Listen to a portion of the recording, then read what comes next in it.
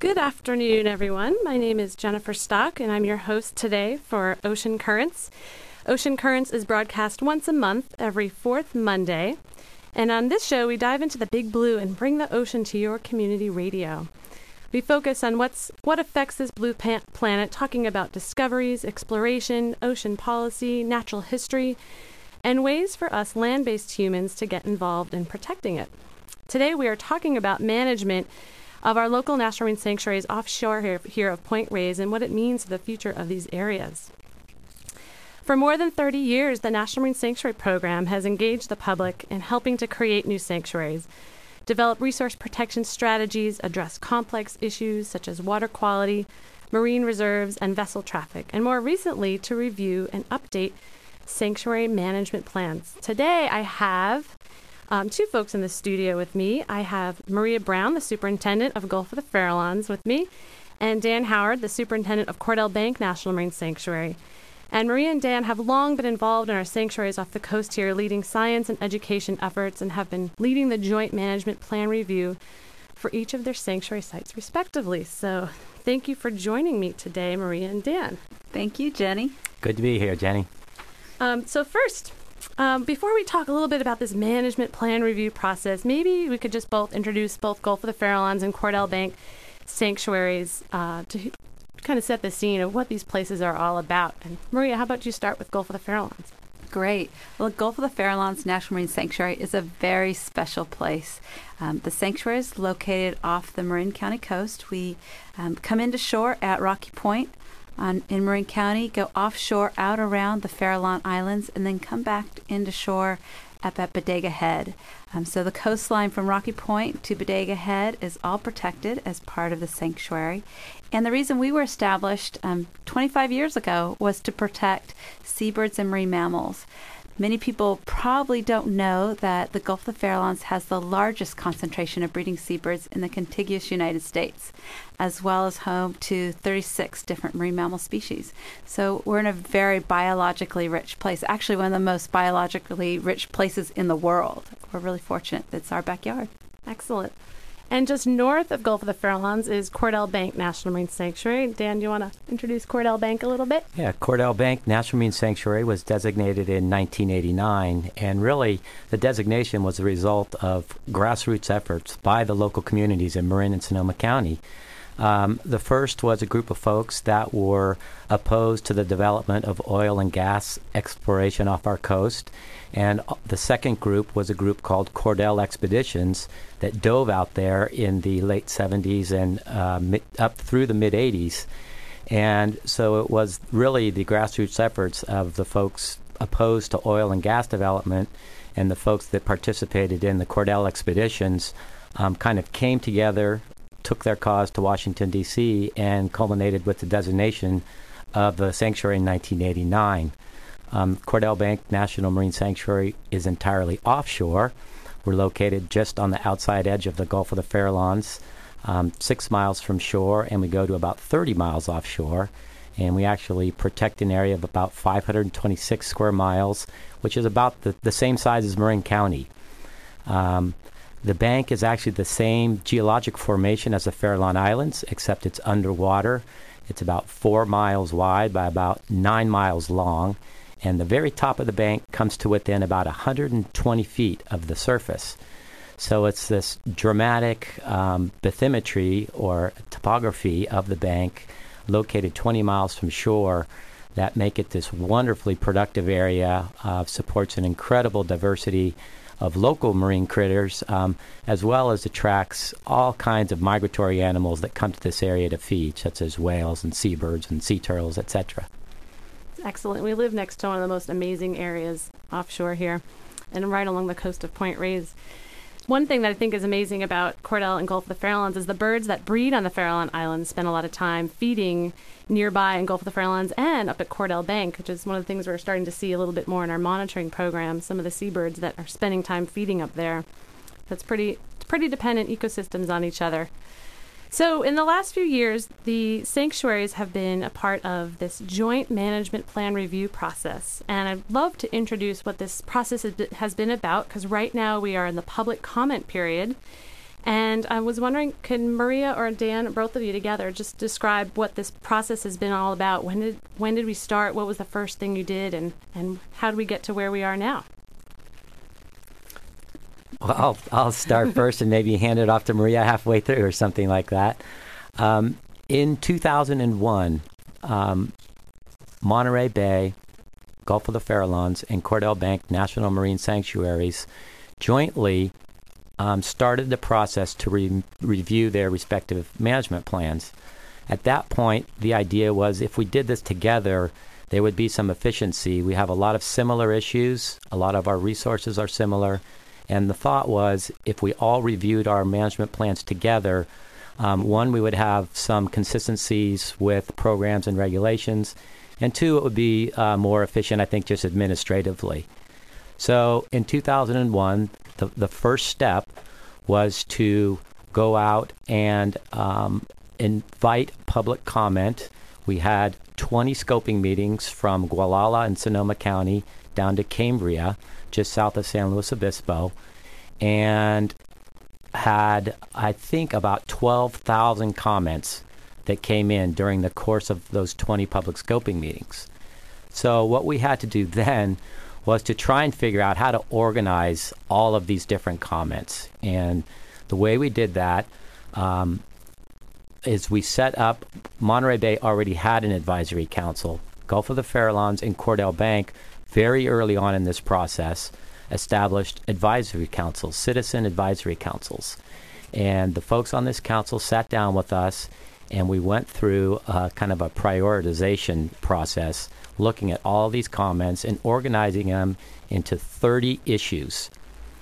And then each of the sites selected those issues that were relevant to their respective sites, and we formed working groups, which involved members of our advisory councils, as well as citizens from the public, experts in their respective fields. So once we established these working groups, we had a series of meetings where we talked about how we would address these issues that came up in our management plan. And maybe at this point, I'll hand it over to Maria and let her walk us through to where we are right now. Something I'd like to add to what Dan was speaking about is that this has been a very public and transparent process, and we invite the public to be a part of it. Not only what has happened in the past, but what's continuing to happen in terms of managing our marine environment. Our advisory councils are members of the public, as Dan had mentioned, and experts in the community, and all of our advisory council meetings are open. We have slotted time for public comment, so we want to hear what the community has to say about our marine resources. After we embarked on our working groups for the different issue areas, we developed action plans. So this Gulf of the Farallones has 11 different action plans. How many action plans does Cordell Bank have? We have 5 different action plans, which address issues that were brought up during the scoping comments. These action plans range from administrative to education outreach to issue-based, such as water quality, vessel spills, wildlife disturbance. And the working groups developed the action plan. They were compiled into a draft management plan. As part of this process, we also looked at our regulations and how might we better revise our regulations to become more up to speed. It had been 25 years since the Gulf of the Farallones had reviewed our regulations, reviewed our management plan. Were there additional regulations we might need?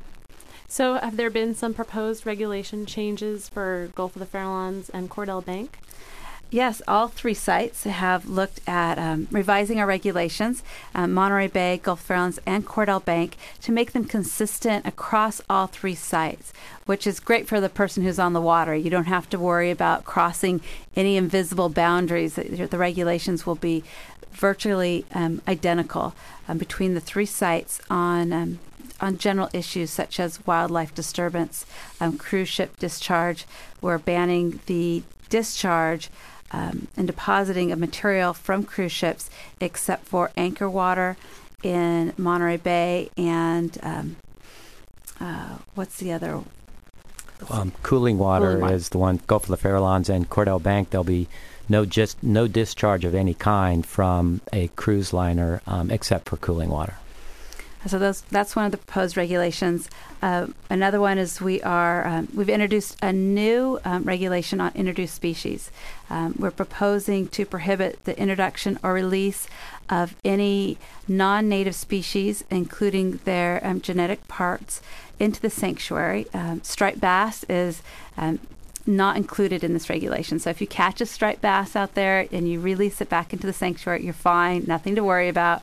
But this is to prohibit animals and plants that aren't native to the area coming in, recolonizing, and taking over native species. So that's a new regulation that's being proposed for all 3 sites.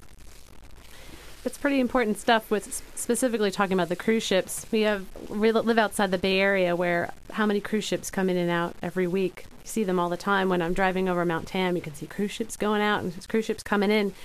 So that's great that there's going to be new regulations placed with them. As far as, any significant changes regards to the implementation of these plans, how are you gearing up for that, since it sounds like there may be more staffing required and new positions for each of the sites? Well, you want to go, Dan? Sure.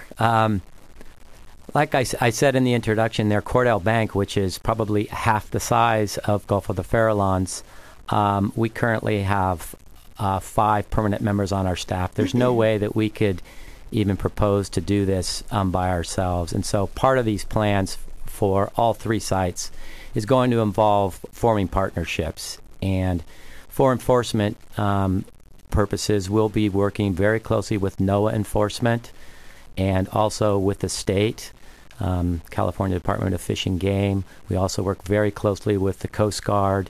And it depends on what the regulation is. I think our philosophy is that we would like to educate folks, first of all, and make sure everybody's aware of, really what needs to be done. I think by and large, most people want to do the right thing, and it's just, we just need to let them know how they can best serve the resources out there. And so we'll be working very closely with those partners, and we'll be working with each other as well. Excellent.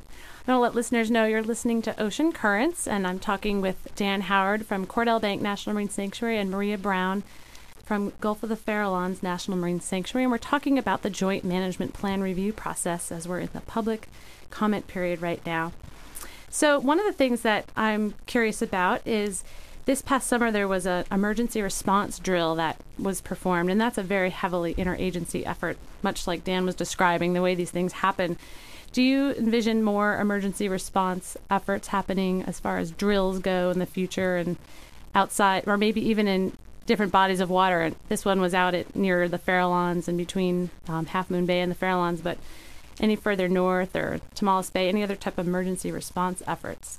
That's a very good question, Jenny. That emergency response, in particular, vessel spills, is one of the action plans within the Gulf of the Farallones draft management plan. Oil spills happen to be one of our biggest threats that we have along the Marin County coast. We are right next to extremely busy shipping ports, Oakland and San Francisco. They're in the top 10 busiest shipping ports in the United States. And we have a lot of shipping traffic going up and down the coast, as well as going in and out of the ports and to the Pacific Rim countries. As a result of the traffic and this amount of activity, we have experienced some type of oiling event almost every other year since I've been with the sanctuary. And I've been working with the sanctuary for over 10 years. So one of our concerns is, how do we address this? How do we allow for efficient and effective transportation and minimize the risks to our wildlife and habitat, as well as our economy? Oil spills affect our economy as well. So the Safe Sanctuaries drill, Safe Seas, Safe Sanctuaries drill that happened this summer was one of our efforts to be better prepared to respond to an emergency. And it was a joint effort between the state as well as federal government and between all the sanctuaries in the region. Cordell Bank, Monterey, and Gulf Farallones all participate in it. And it provided an opportunity for the federal and state staffs to work together to understand where expertise lies and how we can support each other, as well as what assets, what types of vessels, aircraft, helicopters are available for us to use during an emergency response. So I feel that we're better prepared than we were to respond to emergencies. However, we can continually improve our ability to respond as well as prevent oil spills along our coast. And I also wanted to add that there's already an incredible response unit out there, somewhat the eyes and the ears of the sanctuary, and many of them actually live out here, the Beach Watch volunteers that are patrolling the beaches, and that's a sanctuary program. Can you describe that a little bit, give some background? Yes, the Beach Watch program is an amazing program. It's won awards nationally as well as statewide. The Beach Watch program is a program in which we train volunteers. It's very intensive. It's 80 hours of classroom training on how to identify live and dead marine wildlife, birds and marine mammals. They are trained how to collect oil samples as evidence from the state of California and to document changes along a beach. The beaches from Bodega Head down to Santa Cruz County are surveyed once every 4 weeks. We have approximately 100 volunteers, and they basically make biological observations, record what's out there at every time of year, what is dead, what's alive, collect the oil samples, document changes to the beaches. And they have often been the first people to identify that there's oil offshore because birds are washing up with oil on their feathers, alive and dead, and able to collect samples that are then fingerprinted. All oil product has a fingerprint, so we can go back and determine where it came from. And the Beach Watch volunteers were very instrumental in us identifying the oil from the Jacob Luckenbach, which had sunk in 1952, however, had continued to burp up oil.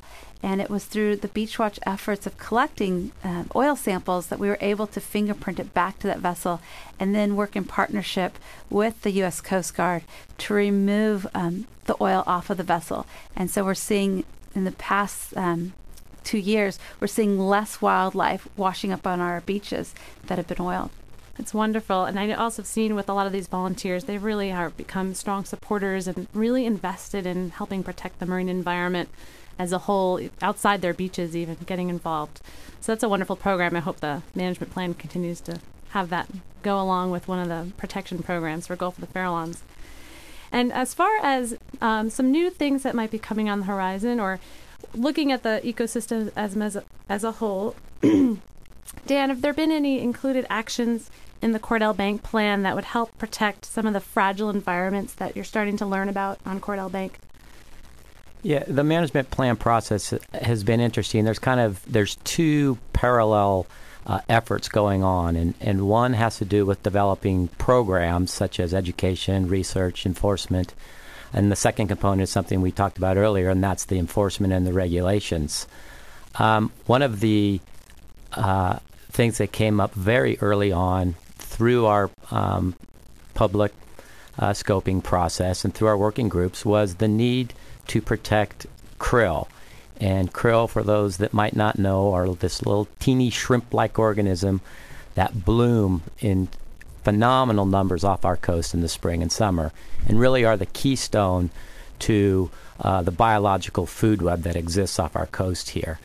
And the idea was that this critter, this little guy, is so important that we need to do something to protect it. And so what came out of this process was a recommendation to prohibit any kind of commercial harvest of this krill. And the fishing community, of course, was incredibly supportive. And so we moved forward with that proposition. It actually started down in the Monterey Bay Sanctuary, and Gulf of the Farallones and Cordell Bank both endorsed that idea. And we took that idea then to the Pacific Fisheries Management Council, which is the management agency for commercial fisheries on the West Coast, and presented them with that recommendation.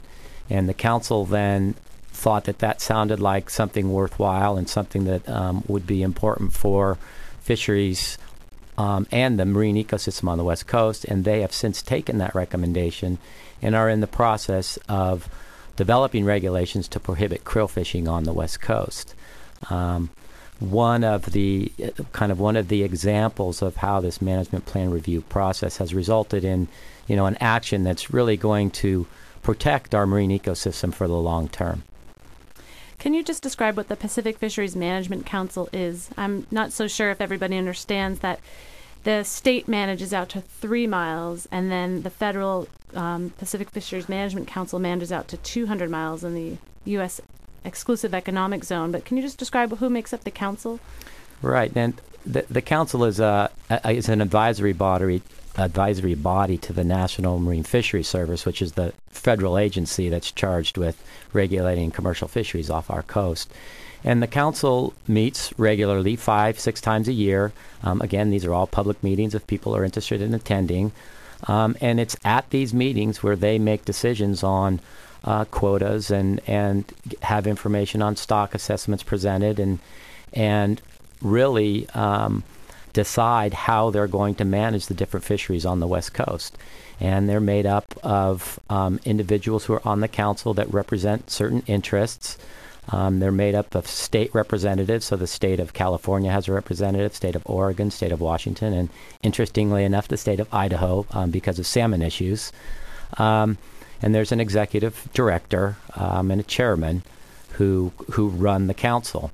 And then it's through this council process that information is presented and debated, and then recommendations are made to the National Marine Fisheries Service on which fisheries regulations should be implemented and how many pounds of a certain species can be harvested and still maintain the health of that stock. So they just recently, last week, I think, finished up their meeting down in San Diego, where they talked about everything from salmon in the Klamath River to groundfish fisheries off our coast. And the Pacific Fisheries Management Council, they recently created a new rule to protect the tops of Cordell Bank. Can you talk a little bit about that?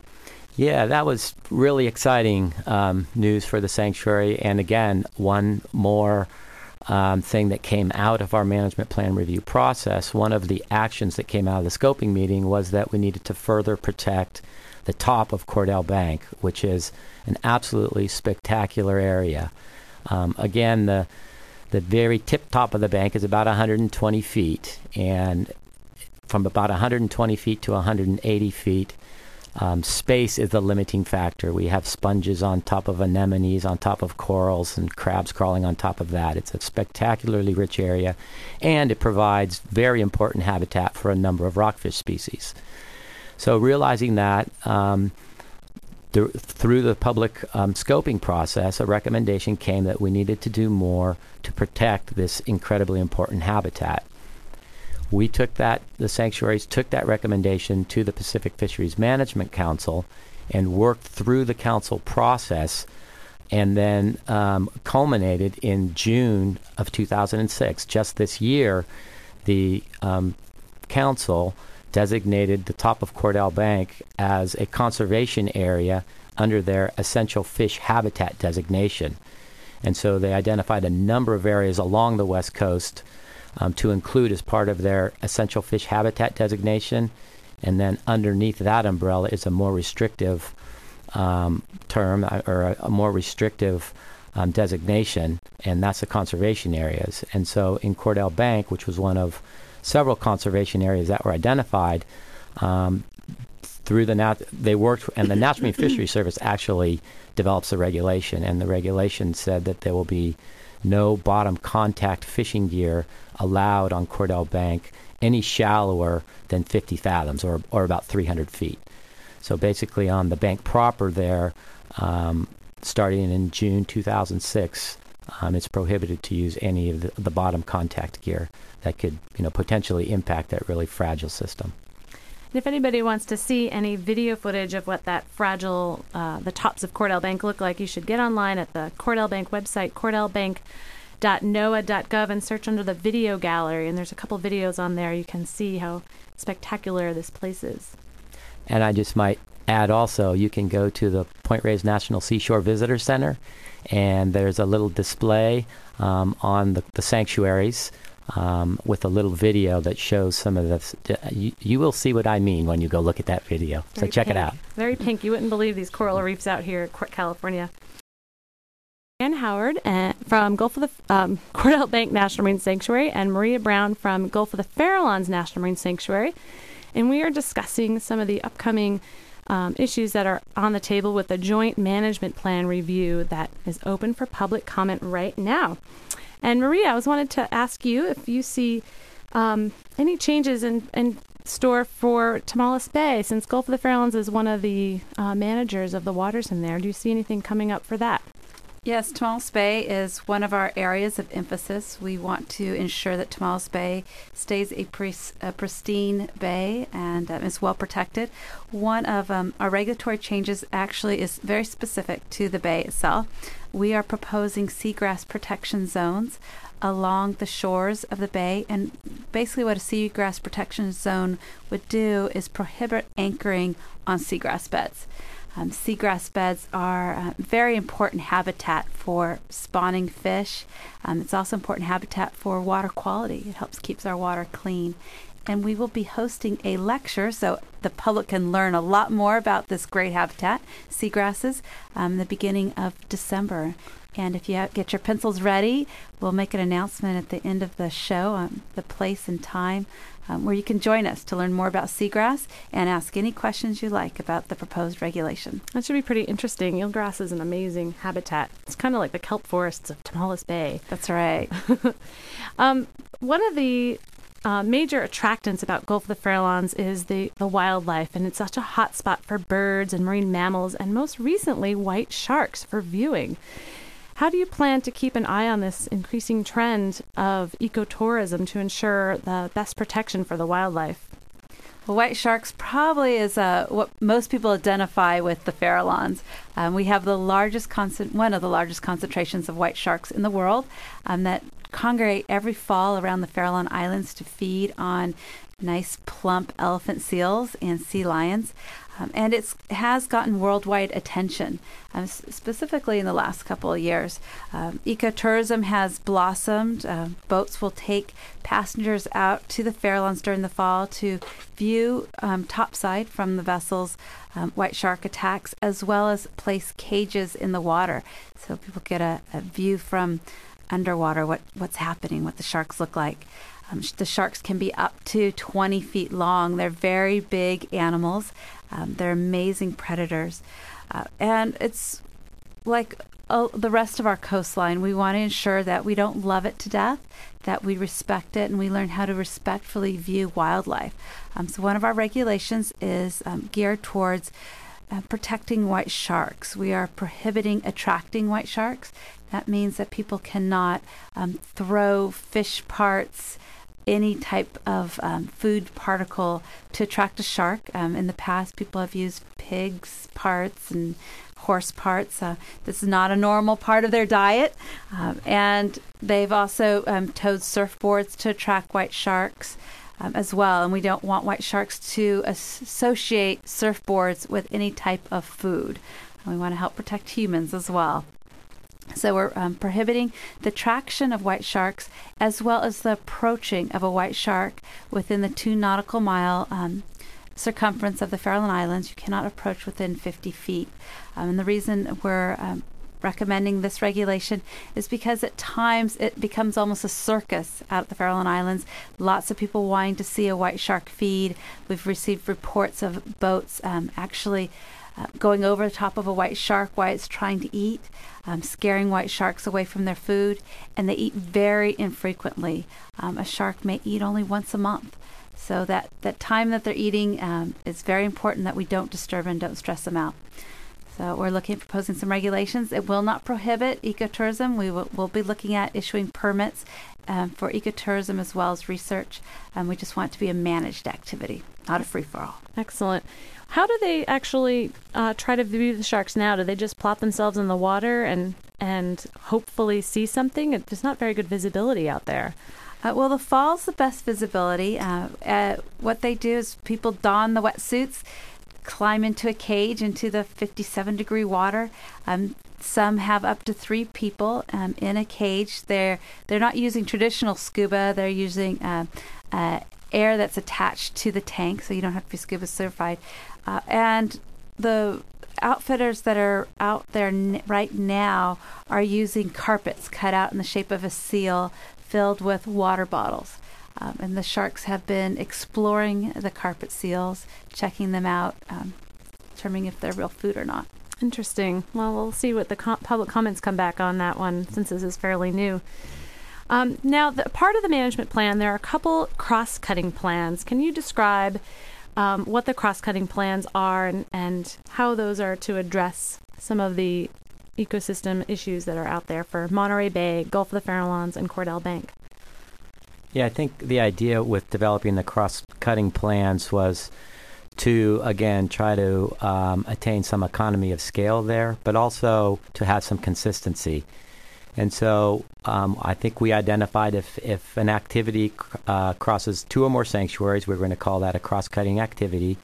But there's several that are just natural activities. We all do it, say research and monitoring. There's research and monitoring activities that we are all taking part in right now. So the idea will be to look at those activities together, try and standardize our methods, and collect information in the same way so that we can not only understand what's going on in our own little sites, but we have some ability to look at that data across the 3 sites. And then education and outreach. There's things like signage plans where we're looking to have a consistent look and a consistent message as people travel up the coast. They may see some of these interpretive signs and start to recognize that these signs are interpretive information about the sanctuaries and start to get a feel for the sanctuary program. Excellent. As far as the joint management plan review goes, this has been a way to address the ecosystem here between the 3 sanctuaries.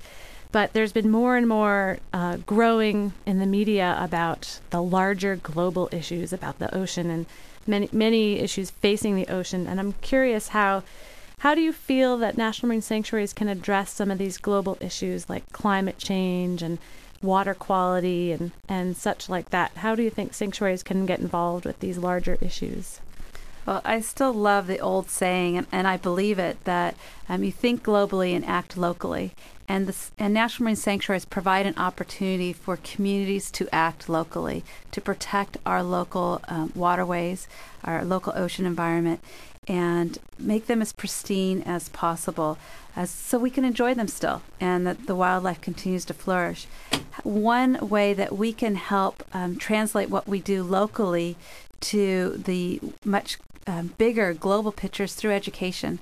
And the National Marine Sanctuary Program would like to become a leader in developing an ocean stewardship ethic within the country, to bring the ocean to every classroom in the United States so that you don't necessarily have to live by an ocean to be able to experience and appreciate it and understand that the ocean affects us on land. It affects every single human being.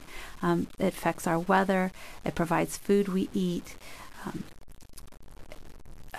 It's our enjoyment. It's where we go for vacation.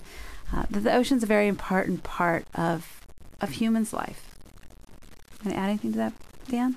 Yeah, that's a really tough question, Jenny. And the reason it's tough is because I have to look at my daily activities and, what I do to have that, what my footprint is. And, some of the things that I think about that I should be doing better and things that I can easily do. And that's, number of trips in the car per day, Heaven's sakes, if I would just stop and think before I ran down and jumped in the car to go to the store, I might be able to go fill up or go pick the kid up at the softball game or, run 2 or 3 errands while I was out.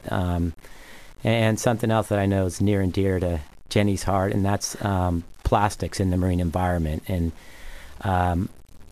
it's a global issue. It really is. And the more information I learn, the more I understand this. And so maybe come the holiday season here, you look at the packaging and maybe you can make a determination on what you purchase everything else being equal, of course. But there's lots of little things that I think you can do, and again, that's a tough one for me because I need to start practicing what I preach a little bit, I think. Excellent. Well, we all have a chance to work a little bit harder at acting locally and taking a daily responsibility. It's tough to change a lot of our ways of living, but those are all great answers. So as far as we keep mentioning, this is a public process, and right now the joint management plan has been released and is open to the public, and I was wondering if you could tell us a little bit of how the public can learn more right now and get involved if they want to read the plan or read a part of the plan or just hear the big action plans instead of reading it all. How can they get this information right now and get involved? Well, there's lots of different ways they could get involved on our website. They can go to the website, download the action plans for any one of the three sites, Monterey, Gulf Fairlands, and Cordell Bank, an individual action plan or all of them. They can also download the regulations, the proposed regulatory changes. We're having hearings the last week of November, the first week of December, so people can come out to our public hearings and provide comment on the action plans. There's also some community groups that have been hosting public workshops throughout the community. You can send comments to our offices. You can send them directly to me if you like. Maria Brown at the Gulf of the Farallones National Marine Sanctuary. Our address is Fort Mason, Building 201, San Francisco, 94123. Send us your comments. And you have until January 5th to either email, comment at a public hearing, or send written comments to us. And you can also come to our advisory council meetings. The Gulf Farallones next advisory council meetings in Half Moon Bay in December. And the public can come to that and provide comment as well. And Dan, you have a sanctuary advisory meeting coming up as well.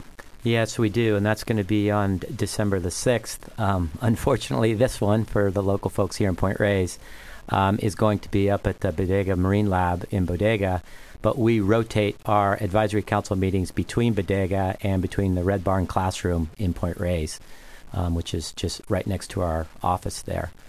And we announce those on the radio station as well for those of you listening and want to come. I wanted to give out the website where people can go to get these plans. You can link right off the cordellbank.noaa.gov website to it, but you can also go directly to www.sanctuaries.noaa.gov/joint plan. And on that website are all the dates of the hearings coming up and the plans where people can download and ways to submit comments. And the two public hearings are scheduled for November 29th at 6:30 p.m. at Bodega Marine Laboratory, which is 2099 West Side Road in Bodega Bay. And then November 30th, right here in Point Reyes at the Dance Palace Community Center at 6:30 p.m., 503 B Street. There will be another public hearing. And this is where people come up. They can read their comment for probably 2 minutes and then sit down. There isn't a lot of discussion. It's just people can voice their comments out loud. There's another one in San Francisco, too, on December 5th at 6:30 p.m. at the Fort Mason Center at the Firehouse, which is on the northeast corner of Center. So those are some ways to get involved right now. And then I just want to let folks know that there's going to be two documents there. There's the programmatic management plan for each site. So Cordell Bank has one, Gulf of the Farallones has a programmatic plan, and Monterey Bay. And then there's a separate document that's the Draft Environmental Impact Statement, the DEIS, and that's the document that evaluates all the regulatory changes. So what you're probably going to want to do is look at the programmatic plan, look at education plans, look at the research plan, enforcement plan, and then also look at that DEIS to look at the regulatory portion of that. And I believe we placed a copy of all of those in the local library here, and as soon as I get out of here today, I will make sure they're there. So that's for the folks who like flipping through pages rather than looking at something on their computer screen. I'll make sure those are there for folks to look at. And you can also stop by our office and pick up a hard copy if you'd like a hard copy of the plans. The Gulf of the Farallones, our office is located in the Presidio of San Francisco. Cordell Bank? Yeah, actually, we have a limited number of hard copies. We'll give them out to the first, lucky callers to our office. And we're right at the Red Barn at the Point Reyes National Seashore offices. Big Red Barn, where our office is inside the barn. Come on by, and they'll run out when they're all gone. And I'll make sure the Cordell Bank office has plenty of Gulf of the Farallones plans as well. Thank you. So one final question that I like to ask all the guests on Ocean Currents, and you've addressed this a little bit already, but what is the one thing you would like to tell our listeners about their role in protecting the ocean? Their role in protecting the ocean, we're incredibly fortunate. I think we do live right next door to one of the most protective ocean areas in the whole world. Certainly, sanctuaries have been designated as special places in this very incredibly protective area. But what we need is for people to start believing and acting like this ocean is theirs, which it is. This is a common resource, a trust resource. It's all of our ocean, and I would hope that people wouldn't think it's just our job to protect this incredible place. That everybody will join us. As one, we review our management plan, help us to think about issues that we need to be addressing, and really that everybody sees it as their responsibility to protect this in just this really incredible place. I think you hit it right on the nail, Dan, that with your help, we can build on our achievements at the Sanctuary Program to become true leaders in ocean protection and citizen stewardship. It's going to take all of us working together, and everything we do, every day of our lives, we affect the ocean. The water we drink, the toilets we flush, the cars we drive, the products we purchase. And just, take a minute and step back and just think about what you're doing and how you can make a small change. And if all of us made a small change, it would add up to something big. Next show is a month from now, 4 weeks, and it's December 18th. And we'll be talking about Humboldt squid. They're also known as jumbo squid, and they can grow up to 6 feet. And they're coming our way, folks. They have been coming north from their southern region area where they are normally up the coast, all the way known up to Alaska now. These are one of the larger squid species and moved into the area recently, and researchers are starting to take a look at their diet and what are they doing to some of our local ecosystems here. So please tune in, and don't forget about the Sanctuary Public Hearings November 29th and November 30th in Bodega Bay and in Point Reyes. Do you have any last words? Come out. We'd love to see you in Point Reyes or Bodega Bay. Really, this is your opportunity to take a look at that plan and help us manage our oceans. Yep. Ditto what Dan said. We'd love to see you. Please come visit. Excellent. Thank you so much. You've been listening to Ocean Currents on KWMR at 90.5 FM in Point Reyes Station and 89.3 in Bolinas.